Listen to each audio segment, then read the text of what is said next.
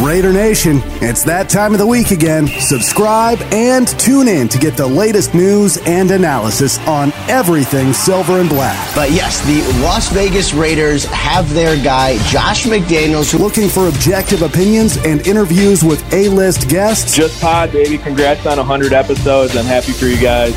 Keep doing your thing, and thanks for having me, man. It was a blast. Look no further. You are listening to Just Pod, baby, a Las Vegas Raiders podcast, brought to you by Sportsnot.com. The prime thing is you have to win. You have to win. Otherwise, you can't be a success in professional football. And now your host, Evan Grote. Raider Nation, welcome back, and let's go. Long time no talk, but I'm back. I'm your host, Evan Grote. And we returned from our vacation in Florida. Beautiful weather down there. Temperatures in the mid-80s. It was definitely much needed. We had a great time, but it's back to reality now, and it's back to the podcast. And I'm happy to have you here joining me this week. Just Pod Baby is brought to you by Sportsnot.com. Also, please make sure you are subscribing to the show. Click that button, please. Go ahead and leave a positive review and a rating if you haven't done so yet. Also, follow me on Twitter at eGroat5, and make sure you go out there and check out the website, justpodbaby.com. Let me know what you think. You can find all of the episodes, all of the past episodes archived there over on the website. Now, the plan for this week's show, I want to get you my quick thoughts on Derek Carr, the new contract. That news came down while I was away last week. I had a couple of people reach out to me on Twitter saying, hey, you're a little quiet about this extension. What are your thoughts? And, I had to tell them that I was a little bit busy on vacation, so I do want to get some of my thoughts out there, some of my reaction on the contract, so I'll discuss that in segment 1. Topic number 2, the draft. It's just around the corner. It really creeped up on me this year. Round 1, week away now, Thursday night, April 28th, and the Raiders, they won't be selecting until pick 86 overall in round 3 due to the Davante Adams trade, but I'll take a look at and give you some of the positions that I believe are the biggest needs right now for the Raiders as their roster currently stands. And then in segment 2, we're going to take a look around the division, the AFC West, and see where each of the teams stands heading into the draft. Major changes were made this offseason to all 4 teams in the division. We're going to highlight some of them and also get an idea of what the draft plans may look like for each of those teams. We're going to chat with a beat writer from each team, including Troy Rank, Broncos insider with ABC News 7, Denver, Gilbert Manzano of the SoCal News Group, and Adam Tyker, ESPN NFL Nation. So a jam-packed show this week, a lot to get to. Let's dive in now. As I said at the top, the big news from the past week, Derek Carr's extension, which locks him up into the 2025 season. It was only a matter of time. We knew it was coming. We knew it was looming, especially after they made the trade for the Davante Adams. It's a 3-year, $121 million deal. When you look at the average salary, $40.5 million, that looks a bit steep, but make sure you're looking at the finer print here. You got to look at the fine print here, the breakdown of the deal. The 2022 season, his cap hit is around $19 million. That's a good number. That number jumps to 34.8 in 2023. 43.8 in 2024 and 43.1 in 2025. But the Raiders, they do have the ability to get out of the contract should they feel the need to do so after the 2022 season with only a dead cap hit of $5.6 million. And I believe that they have to make that decision. I think it's 3 or 4 days following this season or this upcoming Super Bowl. So the Raiders have that ability should they want to exercise that. Derek Carr gets his no trade clause, so he gets a little bit of security there and a little bit of a commitment.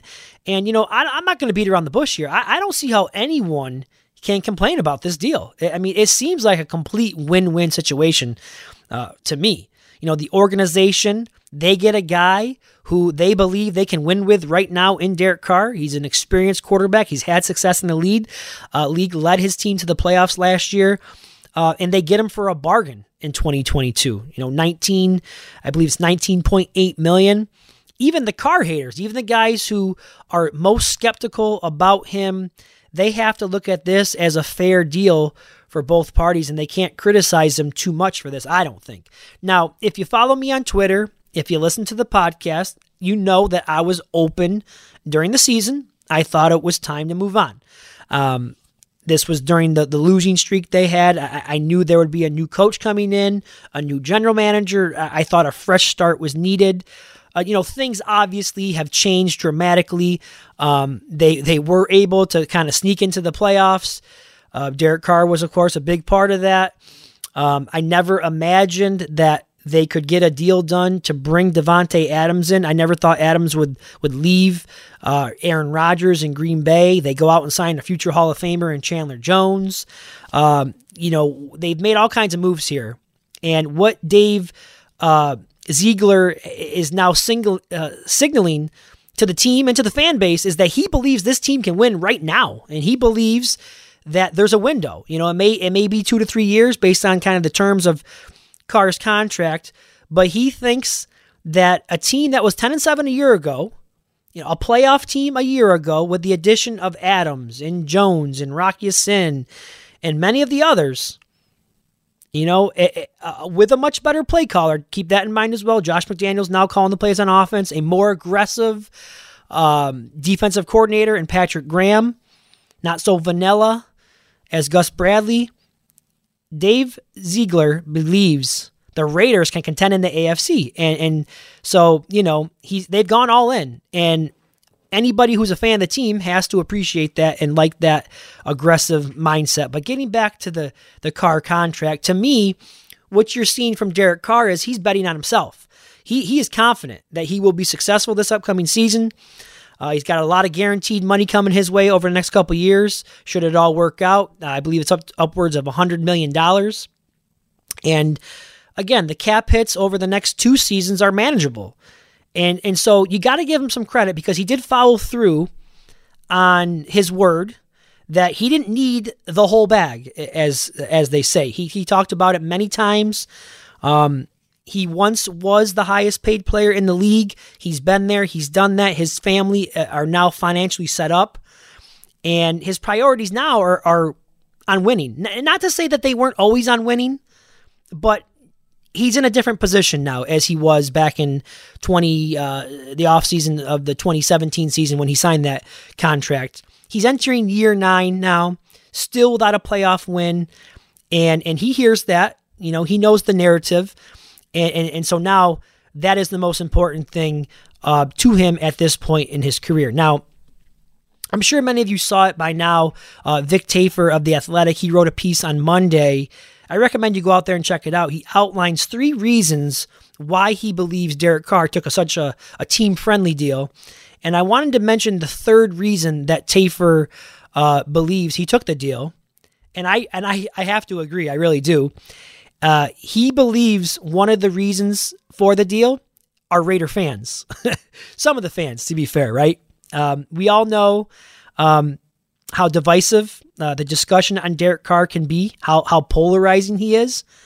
But I believe Derek Carr wants to have the last laugh. He wants to show those doubters that he can get it done. And so I thought that was interesting to point that out from Tafur, and I do believe it. Now, look, some of it's justified. Some of the criticism that Carr gets, I believe in some cases it's justified, but certainly he does unfairly get the brunt of the blame as well. Now, Vic mentions going back to the final game in Oakland where the offense was booed off the field in the final game there, and Carr is also very well aware of what's out there on social media, what the things that are being said about him. He's talked about, why he blocks people. He wants to avoid the negativity that's out there regarding him. He doesn't like it. And I can appreciate that. I do the same thing. And, when there's some trolls out there trolling me, I'll mute or block. And I can only imagine what it's like when you're a starting NFL quarterback. I mean, he hears the constant rumors year after year that the Raiders may have interest in other quarterbacks and are possibly trading or drafting other quarterbacks. And you know what? Rather than wanting out and ridding himself of the situation, of the dysfunction that has been the Raiders organization, since he's been there, really, you know what? He's embraced it. And he wants to prove people wrong. He wants to be the one that finally turns it around. So, however you feel about him, and again, my feelings are out there. Just go back and listen to the tapes. But I really do respect him for that. And, that being said, I do expect him to play well this year. The talent surrounding him this year is as good as he's ever had. He's a big trust guy, a big comfort quarterback. And if you look back throughout his career at the rapport he has had with his top guys going all the way back to 2015 and 2016 with Michael Crabtree, that was his guy. He had the 100% trust in him. Since then he's developed that rapport with Darren Waller. You can see that. And now Hunter Renfrow. And we certainly know the chemistry is there with Davante Adams. So you have his top 3 weapons, his top 3 targets now, guys that he is 100% comfortable with, confident in. The trust is there. So it's time to now put it all together and make for a complete season. Now, I don't want to be one of those guys that says, there's no more excuses for Derek Carr. But, I think it's fair to say that, we have heard that for a long time. He doesn't have a number 1 receiver and, whatever it may be. This is the year. It's got to happen this year. They got to put together a full season. You can't have these letdowns where the offense goes in these droughts. They got to get it done this year. And, to be honest, kind of wrapping this up, I haven't really seen too many negative comments out there about the extension. And that's saying something, because we all know the cesspool that Twitter has become. It's open forum for people to bash and criticize. So I do believe that most objective fans, anyhow, look at the deal as fair for both sides. But, all right, moving on to our next topic here. That's the draft. Less than a week away now, and Las Vegas will play host to the draft for the first time ever. This is the rain check from the 2020 year when COVID canceled the in-person draft. So Las Vegas now gets a rain check and another opportunity to play host. The home team Raiders, unfortunately, or fortunately, I guess, because however you want to look at it, they now have Davante Adams, so that is a good thing. But for fans of the draft, you won't be able to see your Raiders selecting on day 1. You're going to have to wait until day 2, round 3. So you're going to have to sit tight, but I do want to share with you and discuss some positions that I would expect Dave Ziegler to address with his 5 picks. Now, as it stands, they do only have 5 picks. Round 3, 86 overall. Round 4, 126 overall. 2 picks in round 5, back-to-back, 164 and 165. And then the final pick is in round 7, 227 overall. And, through some digging that I was doing in prep for the show this week, I did notice that the Raiders have significantly less picks than the other teams in the division. The Chiefs have 12 picks this year. That is the most ever in any draft. That ties them with the Jaguars for the most picks ever. The Chargers have 10 selections, and the Broncos have 8. So in a division that is expected to be extremely competitive, I would say that the Raiders appear to be at a disadvantage as far as draft capital is concerned. Now, will those draft picks work out? That is something that we'll just have to kind of wait and see. But as far as draft capital is concerned, they have significantly less. Now, in terms of positions of need, I don't have any hot takes here for you. I'm sure you've read a lot of the same here. And if you listen to any other podcasts or Raider Nation Radio, I'm sure they're talking about a lot of the same here. You guys know the right side of this offensive line is a question mark right now. And to be honest, other than Colton Miller at left tackle, I don't think anyone is a sure thing. Now, they're not going to move on from Andre James, but this is a new regime. Who knows how they feel about him? He was given that extension under Mayock and Gruden and Tom Cable. So I think he's good for this year, but beyond this year, you never know. I'd have to look at the terms of that contract. But moving on, do you feel good about John Simpson at left guard? Denzel Good, he's back, returning from the torn ACL. I think it's fair to question how he will bounce back from that injury. I believe he is now age 31 or 32. They did also re-sign Brandon Parker and Jermaine Illuminor. Both of those guys saw time at right tackle last year. You feel good about running it back with those 2 guys? You tell me. You let me know how you feel about that as going into another season with Brandon Parker as your starting right tackle. And then, of course, the biggest question mark of them all is Alex Leatherwood. Can he rebound from a very disappointing rookie season?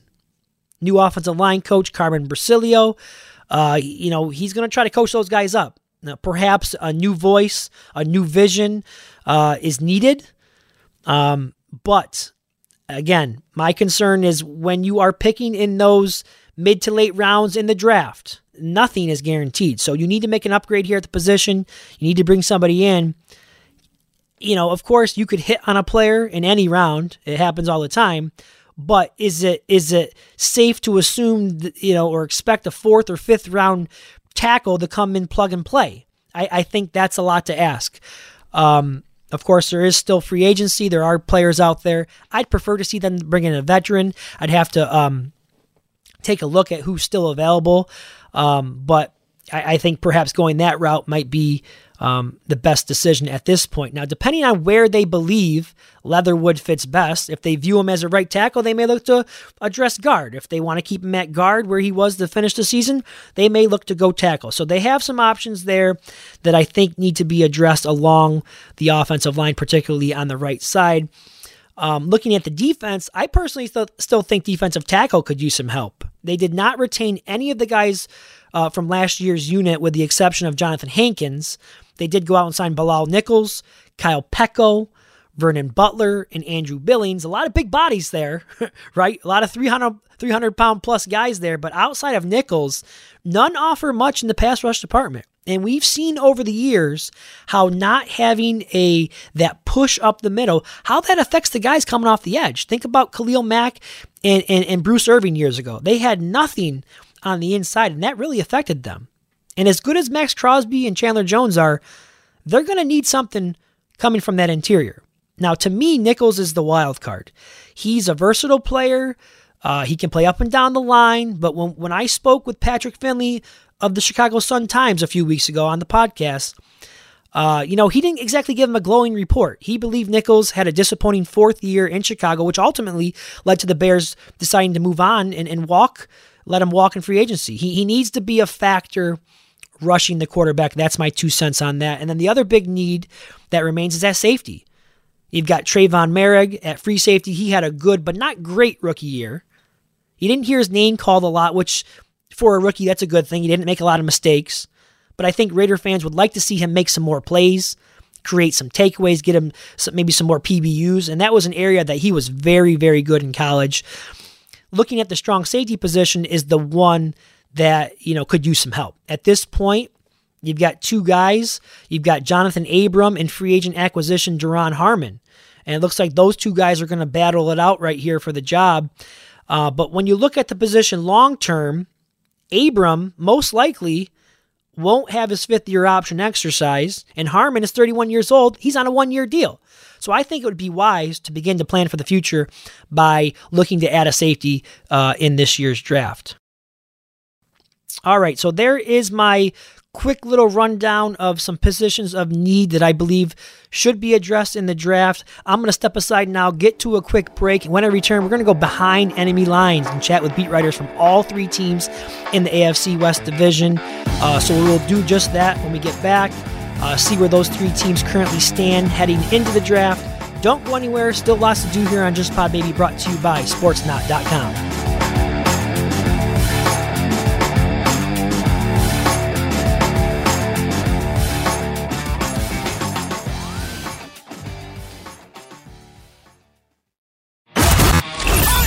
You're listening to Just Pod, baby.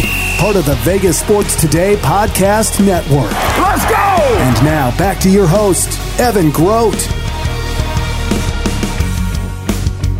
All right, welcome back. Just Pod, baby, segment number 2 here this week, just a week before the draft. What we're going to do now is we're going to go behind enemy lines. You know what they say? They say keep your friends close, but your enemies closer. And that's what we're going to do right now. We're going to go out to the phone lines and welcome in our first guest this week to give us a rundown of the LA Chargers. And they had a really busy offseason, much like the Raiders, and they hold 10 picks in the upcoming draft, so still plenty of additions that can be made for them. And the man in charge of covering it all for the SoCal News Group joins us now. That's Gilbert Manzano. Gilbert, we thank you for your time and hope that you're doing well. Hey, Evan, I'm doing well. I appreciate you having me on again because it's NFL draft season, and that possibility in the draft are always endless, so I'm ready to talk about it. Yeah, absolutely. And it's been a while since we had you on, but we're happy to get you back here again. And so let's dive right into it. It's been an absolutely wild offseason for the NFL, particularly in the AFC West division. It's been an arms race, and the Chargers have been heavily involved in that. And I want to start with the defensive additions that they've made. And I think it's well known that the Chargers, they had one of the most dynamic and high-powered offenses in the NFL last season, averaging 28 points a game. But the Achilles heel for them was their defense. They ranked 30th in points allowed and were especially porous against the run. And that obviously didn't sit well with their defensive-minded head coach, Brandon Staley. So they went out and they attacked it, bringing in several new faces, Khalil Mack, J.C. Jackson, Sebastian Joseph Day. So just give us some of your reaction to some of the moves that were made on the Chargers defense. Yeah, it's not a surprise that they went all in on this defensive makeover, because that was what kind of cost them, that playoff spot. As you know, Evan, that wild game in Las Vegas, you win and you're into the playoffs. It didn't work out for the Chargers because of, bad defense. It was a shootout, and it was kind of fitting that their season ended on that, I think it was a 3rd and 10 or 4th and 10, whatever it was, with Josh Jacobs, and they couldn't stop the run. Like, everybody knew what the Raiders were going to do, and they couldn't stop the run. Brandon Staley got heat because he called a timeout, and he wanted to put his best run defense out there. And if that was his best, that shows they have a lot of problems with stopping the run. So, picks that kind of were under the radar. Signings. I'm already thinking draft. Sebastian Joseph Day, Austin Johnson, these defensive tackles who are not, household names, but they're young. They have the traits that Staley looks for: big body, big size. Like they had Justin Jones a year ago. He was their best run defender or run stopper, but he was a little undersized. Staley wanted big bodies, and when you're trying to be savvy with the salary cap and you're trying to make pieces work, and you got to pay people. I think he went with upside, young talent that he could bank on and coach up to kind of fix that run defense. I'm not sure they did enough there up top in the interior, but it looked better. And then obviously the big guns came out with Khalil Mack, former Raider, as you guys know.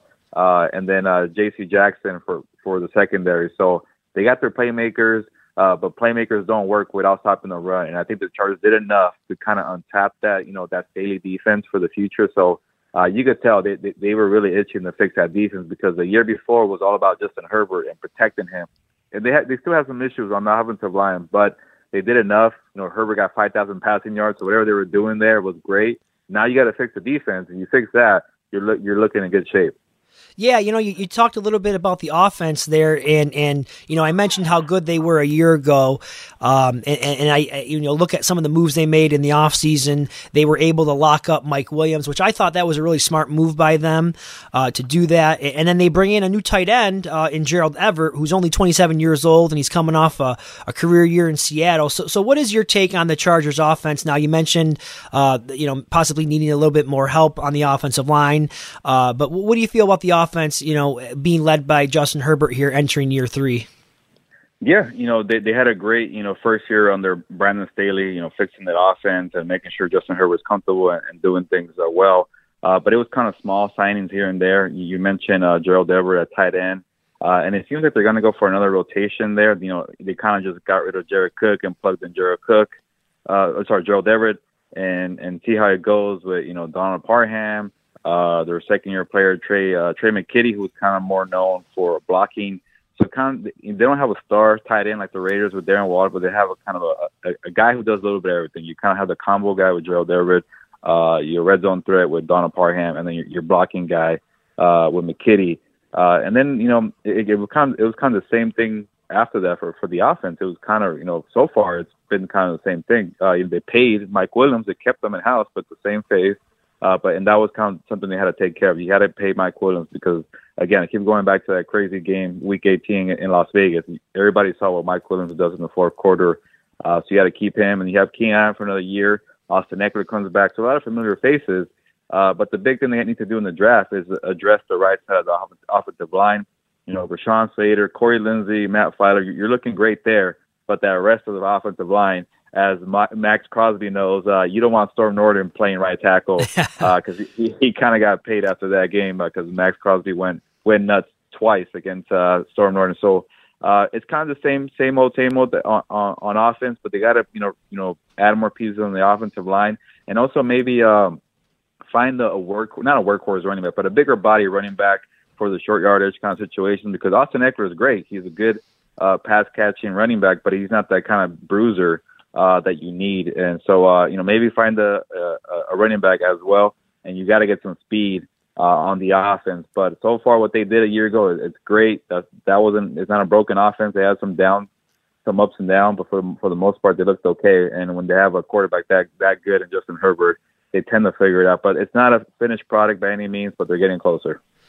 We're joined this week on Just Pod Baby by LA Chargers beat writer Gilbert Manzano, giving us a rundown of the Chargers off-season additions. And, Gilbert, I do want to jump into the draft a little bit now. It's just days away now, and I want to ask you about some of the needs that you believe still remain with that Chargers team. They have 10 selections in this year's draft. They're going to be picking 17th overall in round 1, and then again in round 3, 79 overall. You mentioned 2 positions already, offensive line as a need, and you mentioned running back as well. Are those 2 positions that you expect them to attack early with those first 2 picks, or are there any other positions that you could see them possibly using for those picks? With the running back, I think it is a focus or a need for them because Austin Ekeler's getting a little older and he's not a big body running back, so there's a lot of wear and tear. But I think they'll wait for that, as most teams do nowadays, wait for a running back in the middle rounds or even later rounds, which is crazy because the Chargers have tried the running back rounds, but they can't find a running back in the later rounds, so maybe they'll reach a little earlier this year. But they don't have a second round pick because of the Khalil Mack trade. They drafted Joshua Kelly from UCLA 2 years ago. He hasn't really panned out. They drafted Larry Roundtree in the 6th round last year. They didn't really do much a year ago. So they've been trying, but they still got to find that Melvin Gordon replacement. It's been a couple of years and they haven't done it yet, but I think they'll wait on that. Now, the tricky part is I think the 2 biggest needs, and it might be a tie. One is obvious, offensive line, get a tackle, or even an offensive guard because they're missing a right guard right now at the moment. And the other one is kind of a surprise is cornerback. They got J.C. Jackson, they got Asante Samuel Jr., Michael Davis is also kind of a decent piece, so they have some playmakers there. But Brandon Staley knows what he's going up against in the AFC West. Evan, Derek Carr, Patrick Mahomes, Russell Wilson. And so that's 6 games a year right there, and you got to have a lot of DBs to kind of go against the Devontae Adams. No more Tyreek Hill, but Patrick Mahomes will figure it out. Russell Wilson has Jared Jeudy, Cortland Sutton, and those guys over there in Denver. So the more DBs, the better. But at pick 17, you're in the middle round, and the kind of possibilities are a little endless. I feel like, I've been trying to figure out what's going to happen at 17 because if the plan is tackle or cornerback, the guys that are at the top of the crop are pretty much gone by then. You talk about Charles Cross, Trevor Penning, the big guys, Neal and Ickey. Those guys will probably be gone, and the cornerback Stingley might be gone. Well, probably for sure, I feel like Ahmad Sauce, another guy. And Trent McDuffie might be a guy who'll probably be gone too. So what do you do if those 2 positions are gone? Do you reach? Do you kind of trade down? Do you go for an offensive guard in Zion Johnson or Kenyon Green? And you see all these debates, and I kind of think about it. Well, they do need to stop the run. I think they still need a little more there after Sebastian Joseph-Day, Austin Johnson. So maybe Jordan Davis from Georgia, the big boy there, might be available. But he did so well at the combine. He might be another guy who will be gone at 17. So it could be a wide receiver. They need speed. It's more of a luxury pick, but I know Brandon Staley wants to push the ball down the field, and they're missing that kind of speed threat.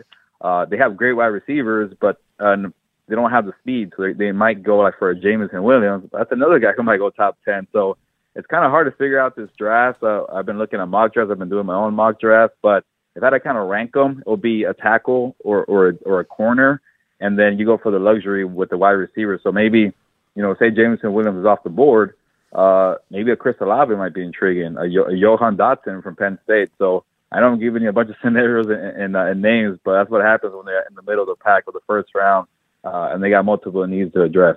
Yeah, no, I think you're 100% on the money, and in fact, in my notes, I felt like you were reading right off my notes. I wrote down Jordan Davis, and I also wrote down Chris Olave and Jameson Williams because, for this whole process, I felt like Jordan Davis was like just such a great fit for what the Chargers need. They need to help that run defense, and I think. Although he had an excellent combine, he could be there at 17. And then the other thing I was thinking, definitely not a need wide receiver, but if there is one thing that wide receiver room lacks, it's a burner, right? A guy who can take the top off the defense. So it's going to be a tough decision for them at 17. But like you said, they should have plenty of options. So I agree with you there. And I got one final question here for you, Gilbert. I think it's very interesting. Since 2016, going back to 2016, every team has been looking up at the Chiefs in the AFC West Division. It's been the Chiefs. It goes through Kansas City, and the mission has been to try to dethrone them. And this offseason, with the amount of upgrades that have been made, I'm hearing similar messages coming from Denver and Las Vegas and the Chargers that they all believe that they now have the pieces in place to finally take down the Chiefs and contend not only in the division, but in the conference, in the playoffs, and make a deep run. So I ask you, as a guy who follows the Chargers on a day-to-day basis, do you believe this is the year the Chargers break out and put it all together and have a playoff caliber season? Yeah, it was starting to look that way when they were going all in with Khalil Mack and J.C. Jackson and the two defensive tackles and all the moves they made in the offseason. And then you see what the Raiders do, get Devontae Adams, Chandler Jones, to get a new coach inside that might benefit them. Who knows in year one? You see what the Broncos do, Russell Wilson. So it seems like, the Chargers caught the Chiefs, especially when they traded Tyreek Hill. They kind of seem like they're now, at least on paper, on even ground, it seemed like. And then, they're not alone. You got the Broncos, you got the Raiders. So I think it's anybody's race, and that might be, I guess that might answer your question. I think that the Chargers are well positioned to finally beat the Chiefs and win the division, but now they have more competition, so it makes the division very exciting. And it's funny because, I still got to see what the Chargers do with the offensive line, and I'm not convinced they fixed the run defense just yet. So, but that's what you got the draft, and maybe I'll have a better assessment after that. But I can't count out the Chiefs just yet. Maybe in the short term they're going to struggle without Tyreek Hill. But what if they get, like we were mentioning, a Chris Olave or a burner like that, or Treylon Burks, and they're cooking again. So I won't count out the Chiefs just yet.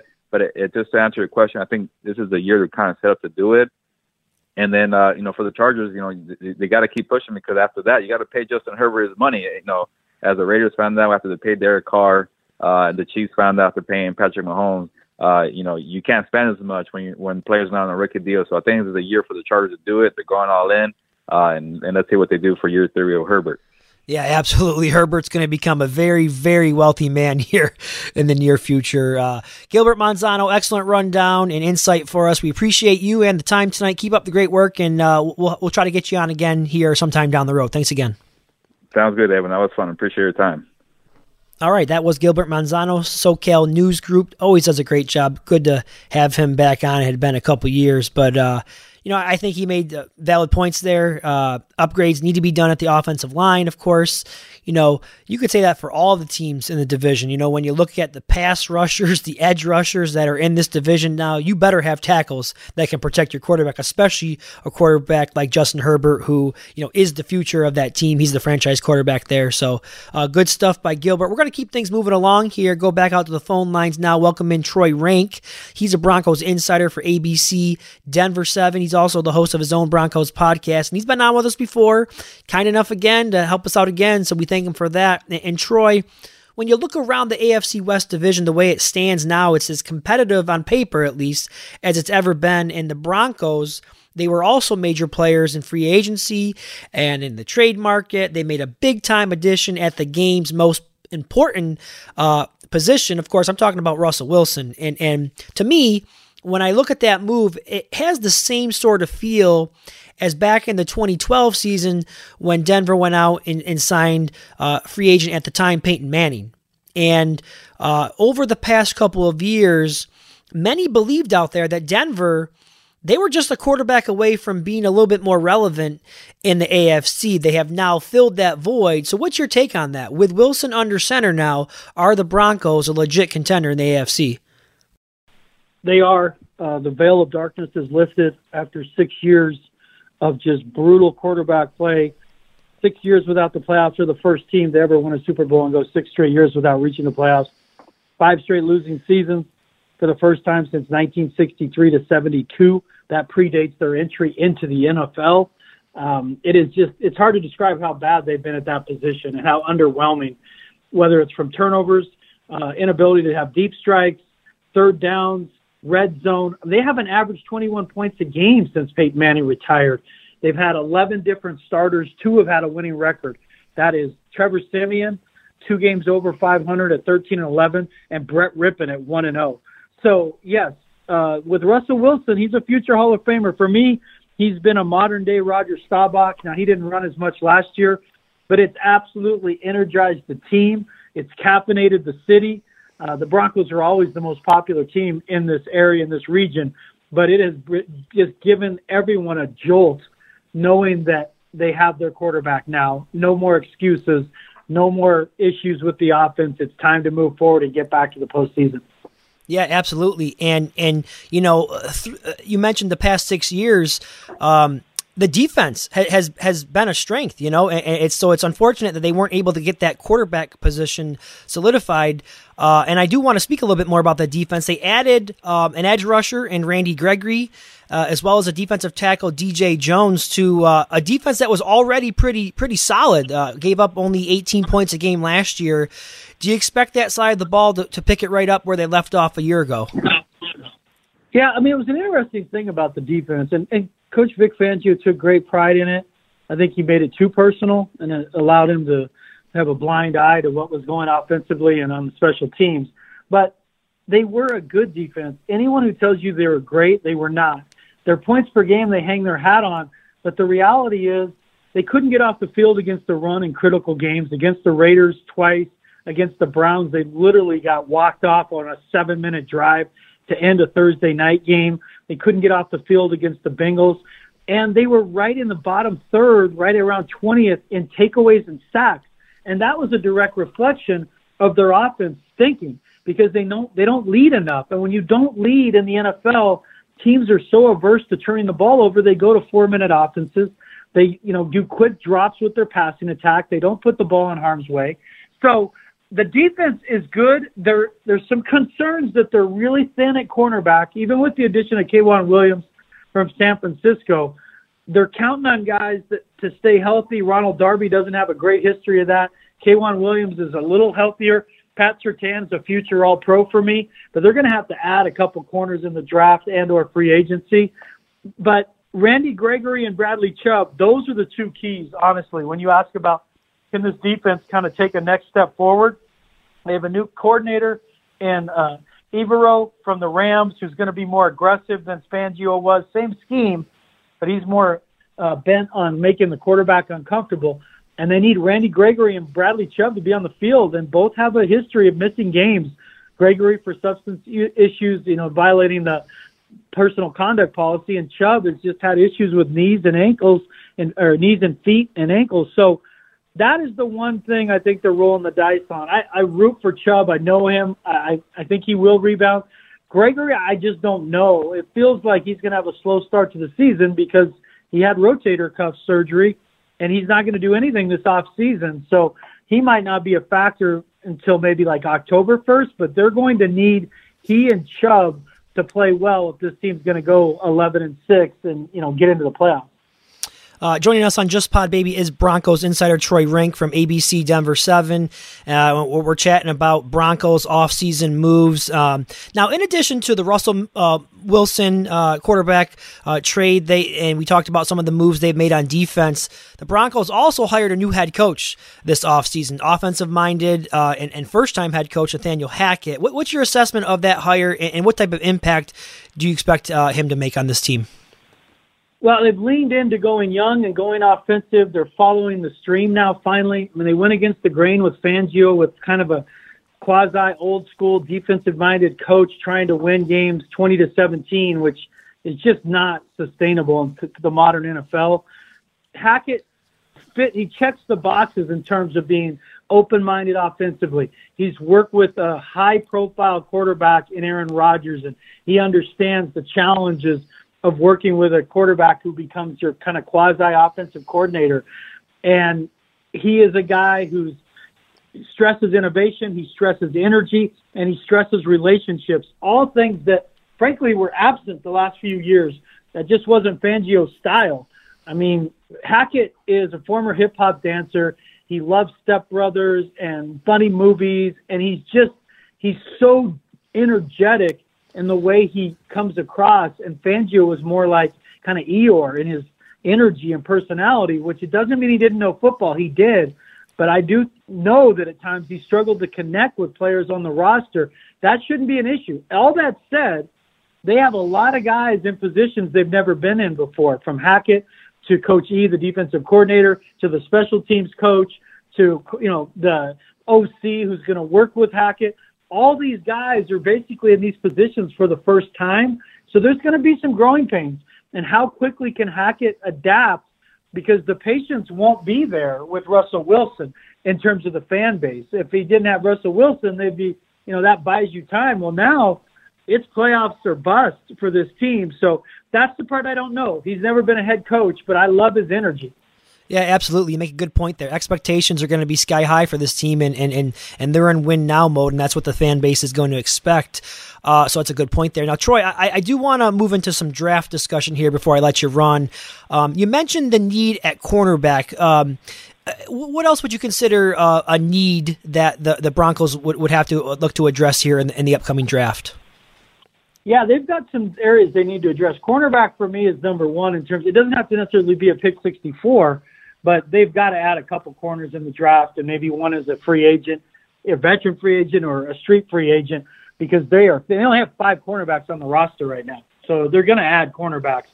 Inside linebacker, because they got Alex Singleton, they have Josie Jewell, but those look much more like short-term answers than long-term. So they could look at linebacker at 64, corner at 64. They need to add at least one tight end in the draft. They would love it to be Trey McBride, the local kid from Colorado State, but I don't see him being available in their first pick at 64. I just don't think that's realistic at all. And then they're going to look to add at least one offensive tackle to protect maybe a long-term future bet on a long right tackle. Maybe that's in the 3rd round. And they're going to go after a safety probably with Kareem Jackson in his final year here, it appears. You've got to set yourself up there. They have Caden Stearns, but it would not surprise me if they took a safety. And then a running back, somewhere in those middle rounds. You take one of the Georgia running backs. You take the kid from Arizona State. I mean, they're going to have to add a running back unless, Melvin Gordon's price drops to the point they bring him back at $3 million.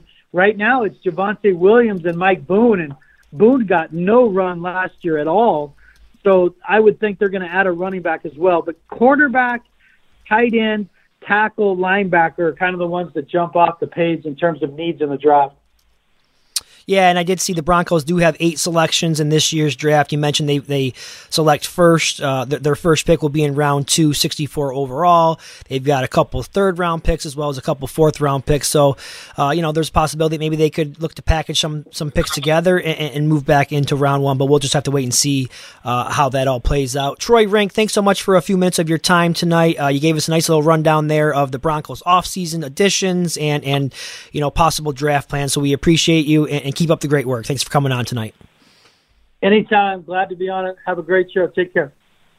All right. That was Troy Renck, Broncos insider. And, when I think about the Broncos, I think they're going to be a dangerous team. And, having Russell Wilson now at quarterback is going to make a huge difference for this team. And, I know there's mixed opinions out there on Russell Wilson. Some believe that his play is definitely on the decline. I'm in the belief that I still think he's got some couple good years left in him. I think the injury last year obviously played a major role in that. He came back way too soon. He was on my fantasy team, so I followed him very closely last year. And I think, looking back on the past 2 seasons, he was butting heads with the head coach. And he was very unhappy and obviously wanted a change of scenery. And I think that change of scenery will do him some good here with the Broncos.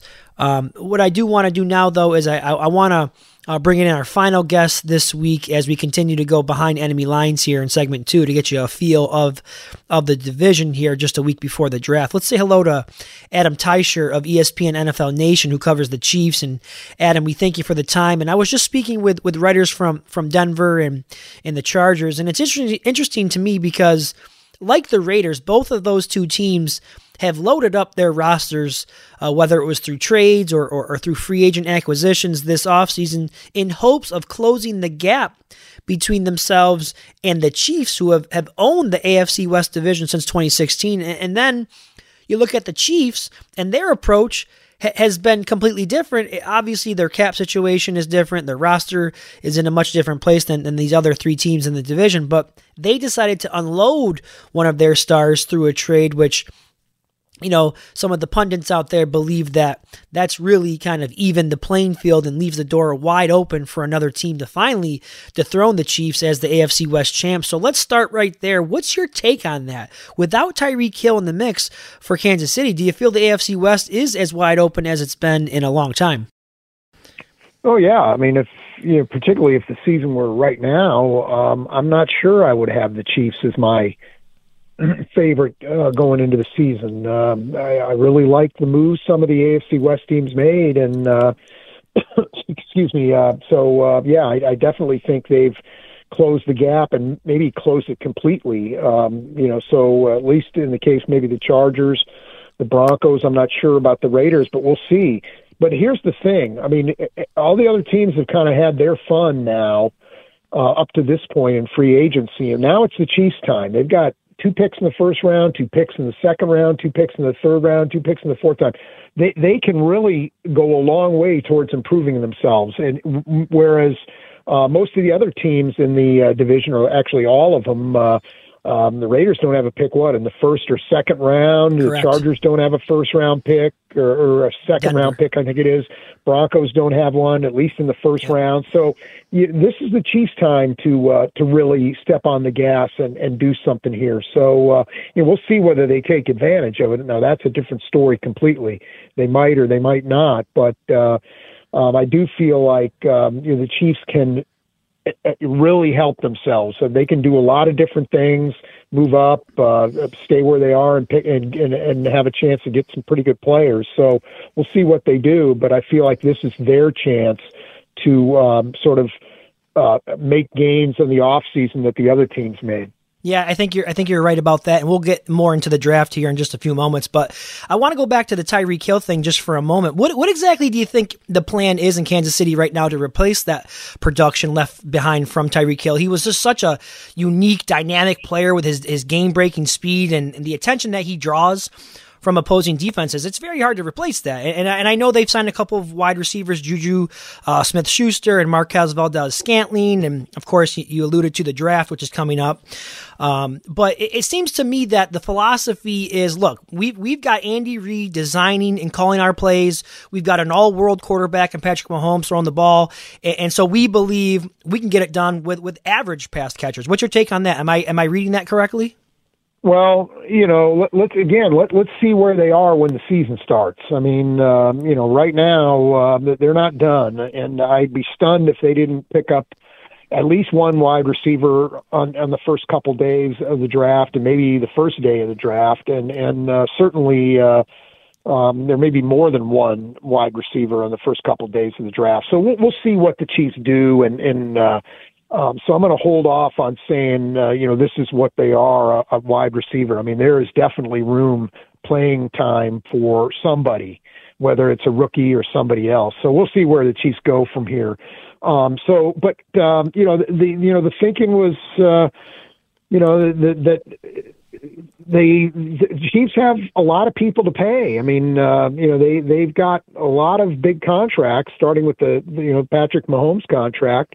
They have a lot of big financial burdens the next few years, and didn't feel like they had they could commit to doing that again. So with another player, and so why not? Hey, the Chiefs weren't going to trade Tyreek Hill for nothing. I mean, they weren't going to get a draft pick or two. I mean, they got 5 draft picks.